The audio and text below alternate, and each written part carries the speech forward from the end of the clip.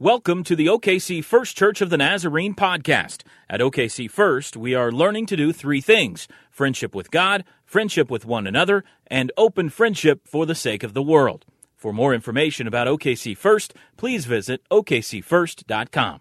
As we heard earlier in the announcements, Pastor John and several of the staff members are in Indianapolis for this important meeting of our global church, the General Assembly, when thousands of our sisters and brothers come from across the world for worship, workshops, conventions, meetings, to not only worship together, as important as that is, most important, but also to talk about some of the issues that face the church, whether they're theological issues, ethical issues, or questions having to do with the nature of the church as an organization,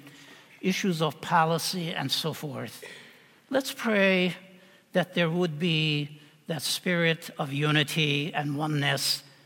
Yes, there will be probably some disagreements and debates about this or that. May we be one in Christ, and let's make sure that everything is done in the Spirit of Christ. So let's be in prayer, as no doubt you have been in the last few days and in the coming days as the church meets for this quadrennial General Assembly.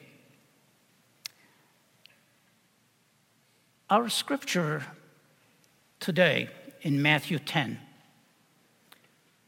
is a tough one. I did not choose it. When we follow the lectionary, sometimes the lectionary gives us scriptures that may not really take too kindly to. The lectionary established by the church for the Christian calendar, sometimes we have to listen to something that may not be easy for our ears. If we left it all to our preferences, we might be tempted to choose biblical texts that would be more soothing, more pleasant, and avoid scriptures that may come across as harsh and troubling. And yet these difficult texts may well be the very texts that we most need to hear. We have such a text today.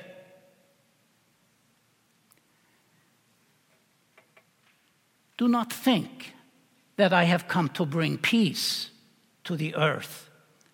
I have not come to bring peace, but a sword. Jesus says that families will be torn apart, son against father, mother against daughter, daughter against mother. One's enemies will be members of one's own family. Whoever loves a son or a daughter more than me, Jesus says, is not worthy of me. Jesus will be the cause of division, strife, turmoil between family members. Jesus did not come to bring peace, but discord, friction, and even a sword. What's going on here anyway? What are we hearing in these words of Jesus? Well, this word is part of a long speech that Jesus gives called the mission instructions, as Jesus sends out his disciples to do their mission in the world. And Jesus gives them this warning: don't expect everything to go smoothly. And what was to be their mission? Well, last Sunday we heard Pastor John talk about that. Announce that the kingdom of God is near. Heal the sick. Raise the dead. Heal the lepers. Cast out demons. We are called to do this. Have you ever raised a dead person? I haven't. Have you ever touched a leper and cleansed the leper? Maybe we haven't even seen a leper. Jesus is sending us into the world to be shepherds to sheep that have no shepherd. Jesus is sending us into the world to be compassionate toward people who have no hope, who are cast down like lepers, like dead people. Pronounce the good news of God, the kingdom of God. And wherever you go, whatever town or village or house you enter, Jesus says, what are you supposed to do? Give a greeting of peace. Bring peace, healing, wholeness to people who are forgotten and marginalized. And yet Jesus also warns his disciples that not everyone will take kindly to this message of peace. There will be opposition. Jesus says, I'm sending you out like sheep into the midst of wolves. So be wise as serpents and innocent as doves. Brother will betray brother to death, and a father his child. And children will rise against parents and have them put to death. And you will be hated by all because of my name. A disciple is not above the teacher, nor a slave about the master. If they have called the master of the house Beelzebul, how much more will they malign those of his household? Do we really want to hear such awful words? But they are there, the message of Jesus for his disciples then and for us disciples now. If there ever was a time when we needed to find ways to bring peace, to bring unity and harmony and healing among family members and society at large, in fact, the entire world, and indeed, maybe even within the church itself, it is certainly now in the kind of world we live in. Can we find a way to live out the peaceful kingdom of God and the message of Jesus in a world that is too acquainted with strife, division, hostility, and violence? But now, we are hearing Jesus say, I did not come to bring peace, but a sword. Why such a harsh word from one who came to be the Prince of Peace? At the birth of Jesus, the heavenly choir sang that song, Peace on Earth. And in one of the Beatitudes of Jesus, in the Sermon on the Mount back in Matthew 5, we hear Jesus say, Blessed are the peacemakers, for they will be called children of God. And now, Jesus says he did not come to bring peace, but a sword. What's this about? Before we go any further, let's make sure that we understand what this sword is that Jesus talks about.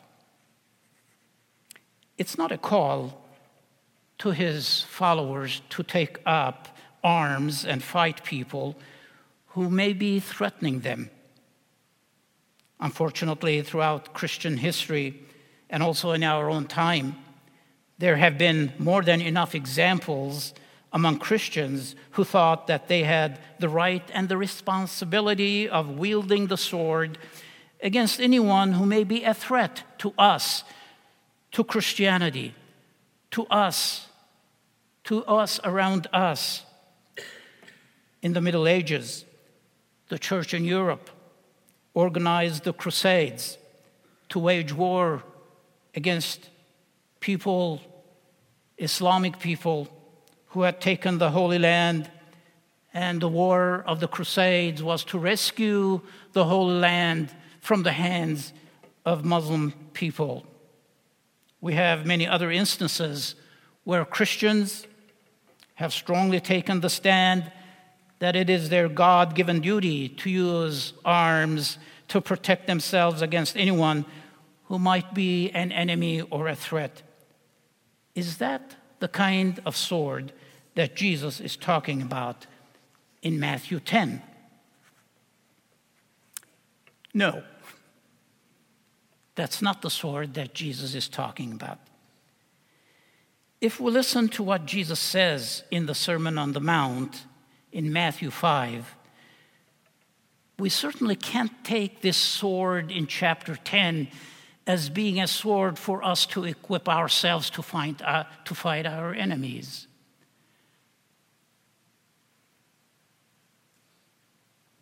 Do not resist an evildoer. But if anyone strikes you on the right cheek, turn the other also. And if anyone wants to sue you and take your coat, give your cloak as well. And if anyone forces you to go 1 mile, go also the 2nd mile. Love your enemies and pray for those who persecute you, so that you may be children of your Father in heaven.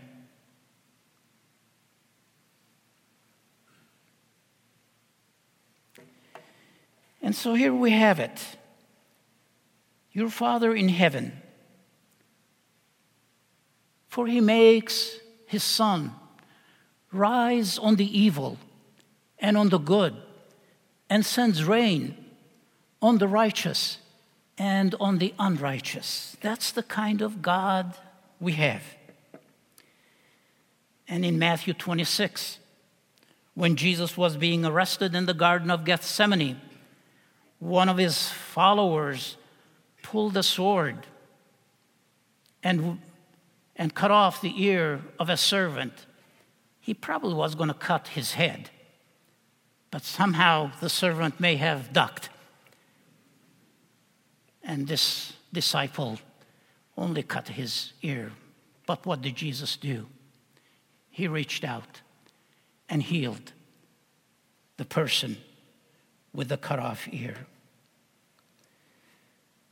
What is the sword that Jesus talks about in Matthew 10? What did he mean when he said that he came not to bring peace, but a sword?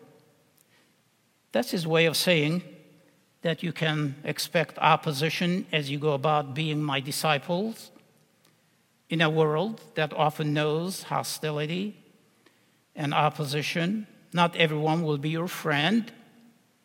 In Matthew 10, Jesus was sending his disciples on their mission and telling them to go and proclaim the good news of the kingdom of God, and warn them that they were probably going to encounter hostility and rejection. The kingdom of God does not always sit well with people. The kingdom of God upsets the apple cart. It disturbs the status quo. It disrupts business as usual. If God is king, then maybe my first allegiance is not to an earthly king or an empire or an emperor or the head of state or even my own power and status and standing. The kingdom of God So when Jesus said that he did not come to bring peace but a sword, he was not telling his disciples to carry their sword and chop off the head of anyone standing in their way. He was saying to them that not everyone will respond positively to the message of the kingdom of God. Even some family members may come out against you, Jesus says.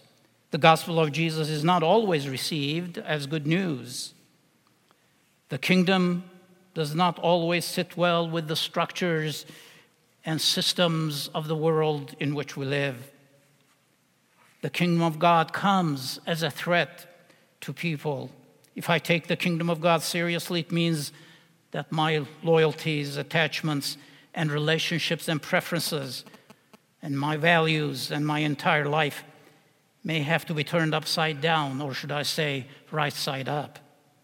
Yes, even such cherished relationships as those between parents and children, between master and servant, between business associates or political allegiances or whatever else would have to be redefined and recast in light of my discipleship to Jesus. Am I ready for such an upset in my comfortable, accustomed, self-determined way of life? Some time ago, I read in the New York Times a report on a tragic event that happened in 2010 in Tallahassee, Florida. It's the story of Connor and Ann. A young couple, 19 years of age, barely out of high school. They've been friends for 3 years.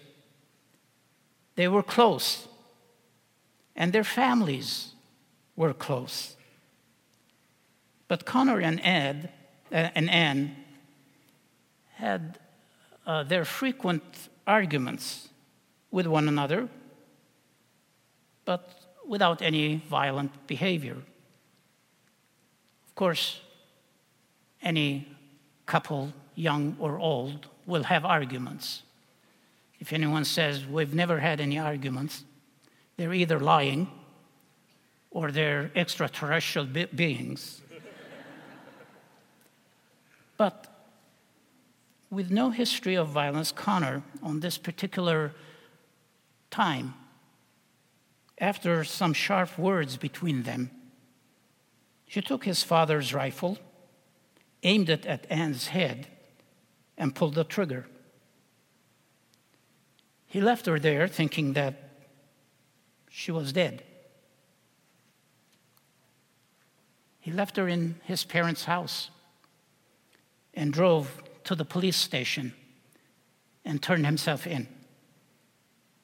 Pretty soon, paramedics arrived and took Ann to the hospital. She was unconscious, but still alive. Ann's parents were contacted with the shocking news.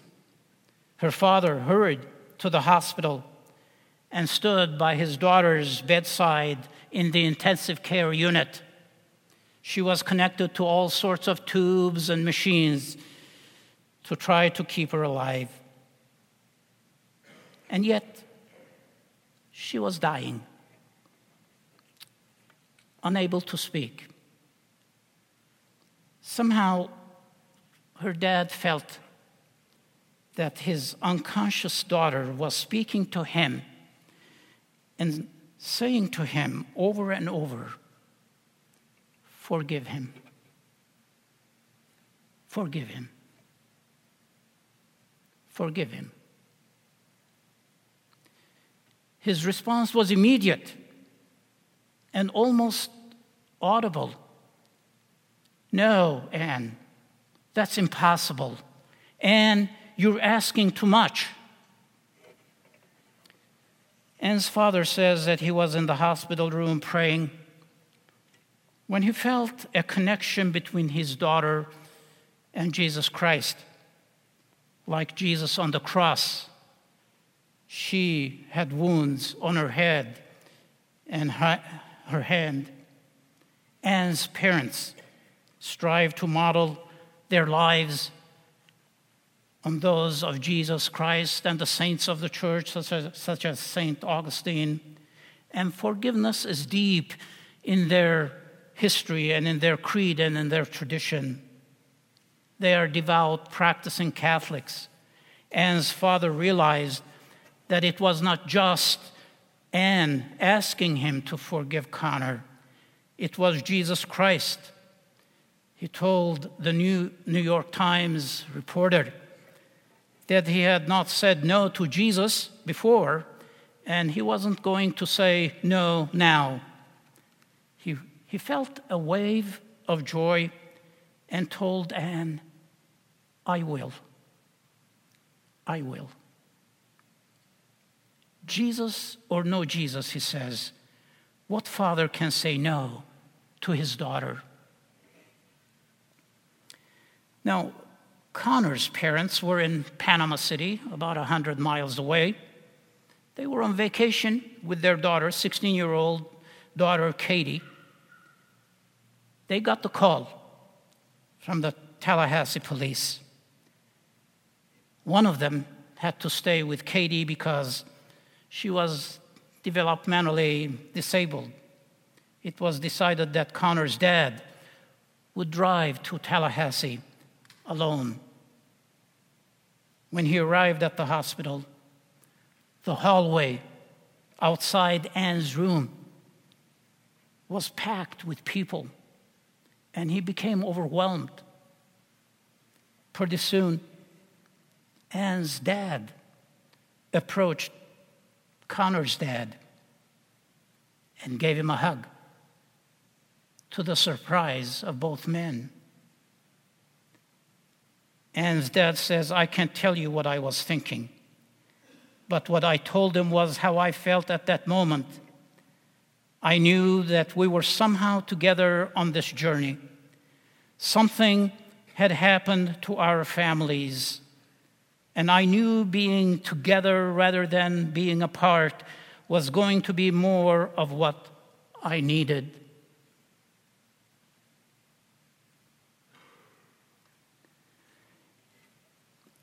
When Connor was booked, he was told to give the names of 5 people that would be permitted to come to the jail to visit him. And guess what? He put Anne's mother's name, Kate, on the list. Connor says he doesn't know why he did so. I was in a state of shock. At first, Anne's mother, Kate, did not want to see him at all. But that feeling turned to willingness and then to a need. She says, before this happened, I loved Connor. I knew that if I defined Connor by that one moment as a murderer, I was defining my daughter as a murder victim, and I could not allow that to happen. Before going to the jail, she asked her husband if he had a message for Connor. He said, tell him I love him and I forgive him. And Kate wanted to be able to say the same thing. Connor owed us a debt he could never repay, she says. And releasing him from that debt would release us from expecting that anything in this world could satisfy us. So here she was, at the Leon County Jail, across from Connor in front of a reinforced glass partition. Connor immediately told her how sorry he was.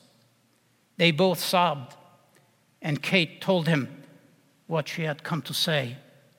Then Kate went back to the hospital to remove her daughter from life support. After 4 days, on life support. Her life ended. So now, what about justice?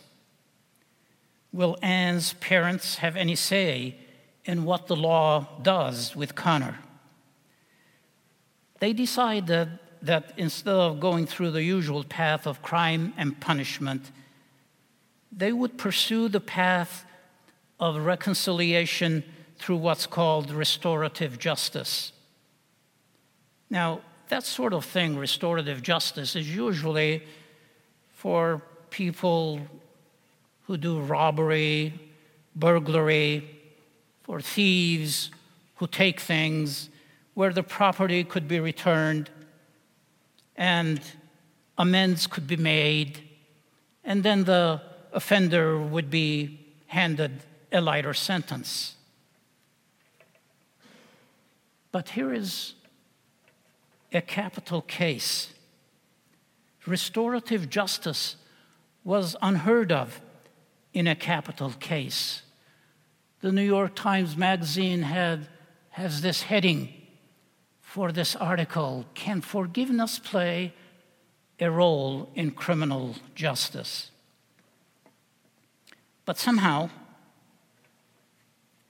Anne's parents succeeded in arranging for such a thing.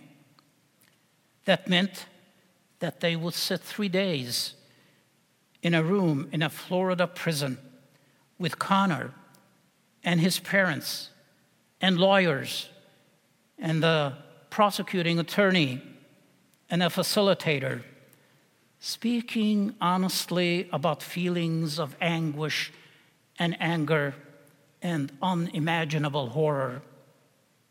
The criminal lawyer who was there said this: "It was excruciating to listen to them talk. It was as traumatic as anything I've ever listened to in my life." From the very start, Anne's parents felt strongly and yet painfully that a path must be found to make restoration possible for this young man who had taken their daughter's life. Forgiveness is possible, but it's never easy or cheap. As a result, the prosecuting attorney decided to hand Connor a lighter sentence, 20 years in prison and 10 years on probation. A sword entered and pierced, literally and figuratively. What will they do? They will make it into an occasion for peace and forgiveness and grace. This morning, we need to hear another word from Jesus. Jesus says repeatedly in Matthew 10, "Don't be afraid." That's not a glib, easy thing that Jesus says. It's nothing like, "Don't worry, be happy." If the good news of the kingdom of God may not come across as good news, but something to be opposed, the disciples of Jesus may decide they better hunker down, pull the shutters, lock the doors, and hide and withdraw from the world. No, don't do that. One might think, "Oh, I'm not going to trust anybody. I will always be on my guard. You never know what that other person will do to me. So carry your sword wherever you go. You never know what you might encounter."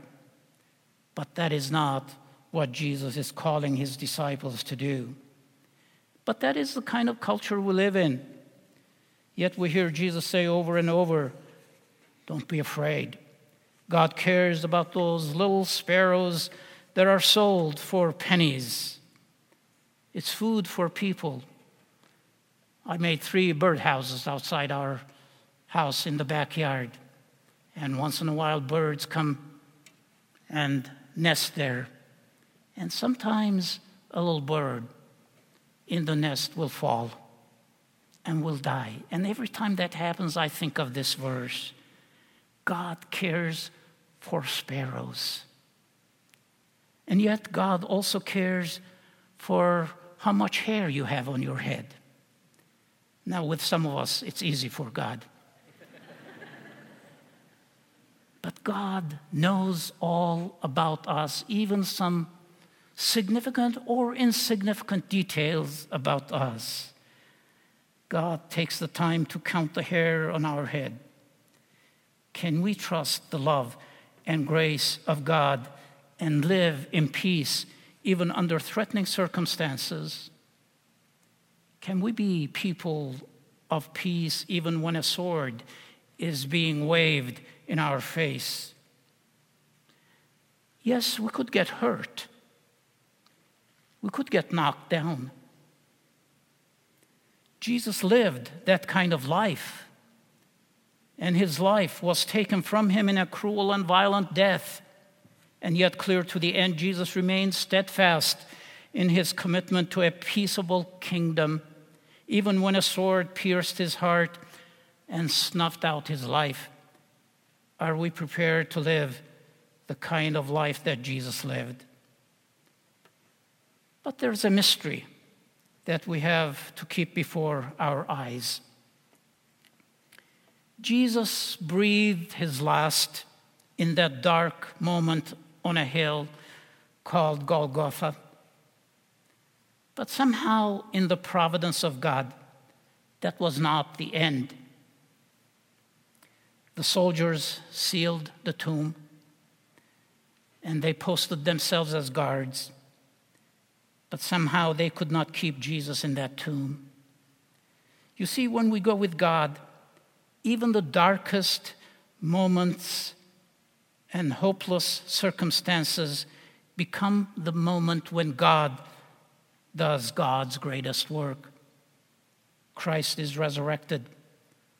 Life is more powerful than death. Love is more powerful than hate. God's kingdom of peace has a way of winning the war without a sword, without retaliation, without violence, but always by a power that is the power of self-giving love, lavishly demonstrated in grace and mercy and forgiveness. There's no better way for us to rehearse that sort of life and an ethic of love and peace than to come to the table of the Lord, to receive the Eucharist, to eat the broken bread, and to drink from the poured out cup. Let me invite those who will be serving to come now and prepare the table for us. One of the most beautiful liturgical prayers addressed to God as we prepare to receive the bread and cup is this one that we often use in liturgical service. Pour out your Holy Spirit on us gathered here and on these gifts of bread and cup. Make them be for us the body and blood of Christ, that we may be for the world the body of Christ, redeemed by his blood. By your Spirit, make us one with Christ, one with each other, and one in ministry to all the world, until Christ comes in final victory and we feast at his heavenly banquet. Amen. On the night that Jesus gave up his life for us, he took bread, gave thanks, broke the bread, gave it to his disciples, and said, "Take, eat, this is my body, which is broken for you." Likewise, after supper, Jesus took the cup, gave thanks, gave it to his disciples, and said, "Drink from this, all of you. This is my blood, which is poured out for many for the forgiveness of sins. as often as you do it, remember me. And so today, as in every service, we come to the table of the Lord. In a moment, you will be asked to stand and exit to your left and come forward and receive the bread. Come with cupped hands. A piece of bread will be placed in your hand. But first, dip it in the cup and then eat. Following that, there are several things you could do.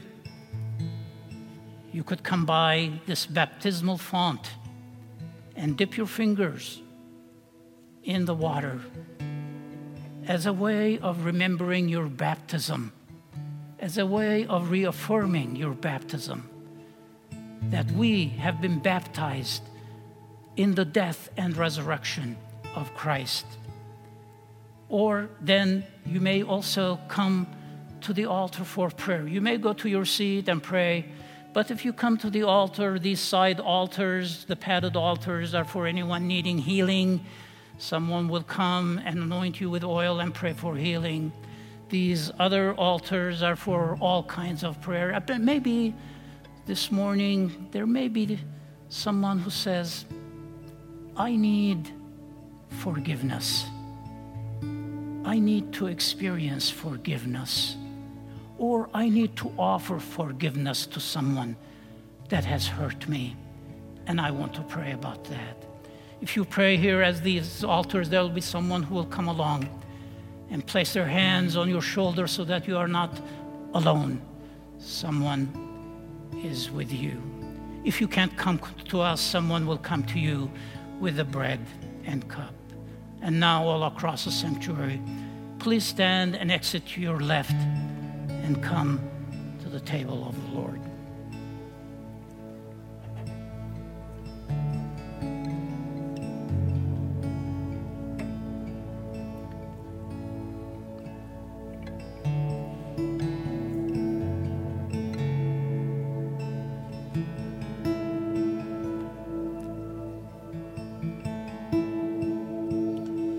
You have loved us.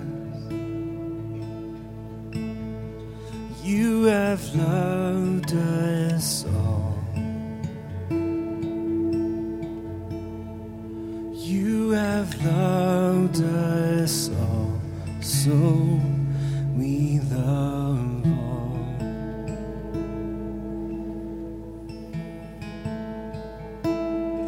You have blessed us. You have blessed us all. You have blessed us all, so we bless all.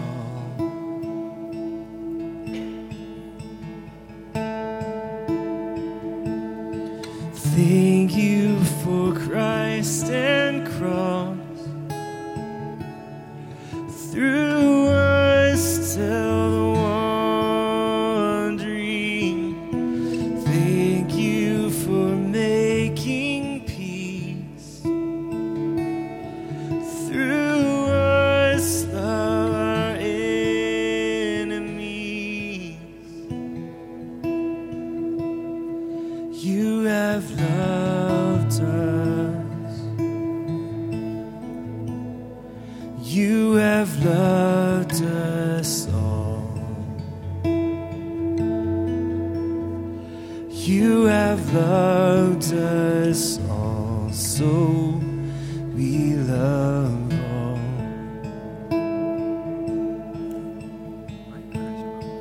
Thanks be to God. You have given.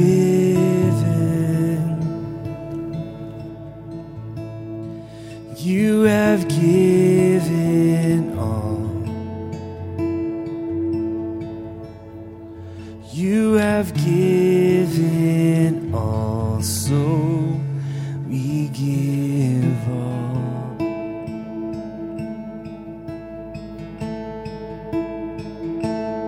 Thank you for daily bread.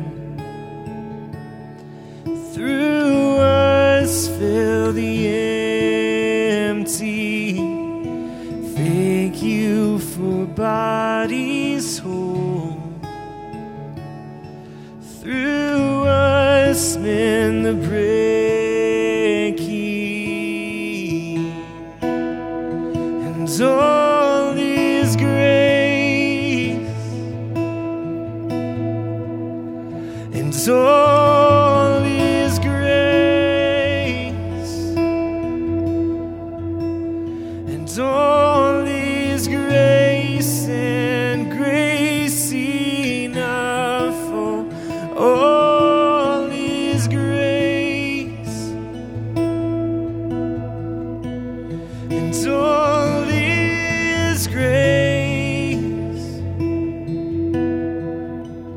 and all is grace, and grace enough for all of us, for all of us.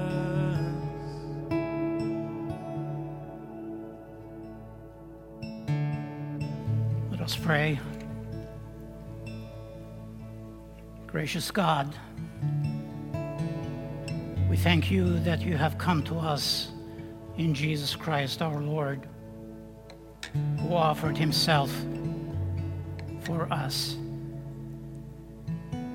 We pray that we may be filled by that spirit of self-giving, of grace, of peace, of love. We pray for that person who may have experienced pain and suffering and hurt. May your comfort and the presence of your Holy Spirit be close.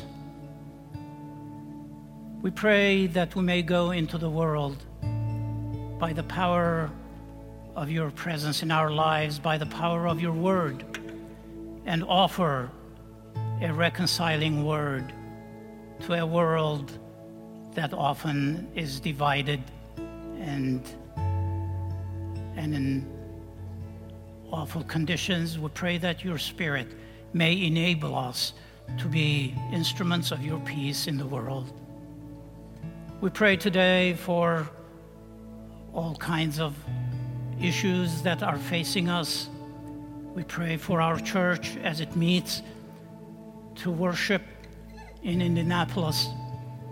And we pray for your Spirit to be present and guide in the worship services and in the discussions that take place.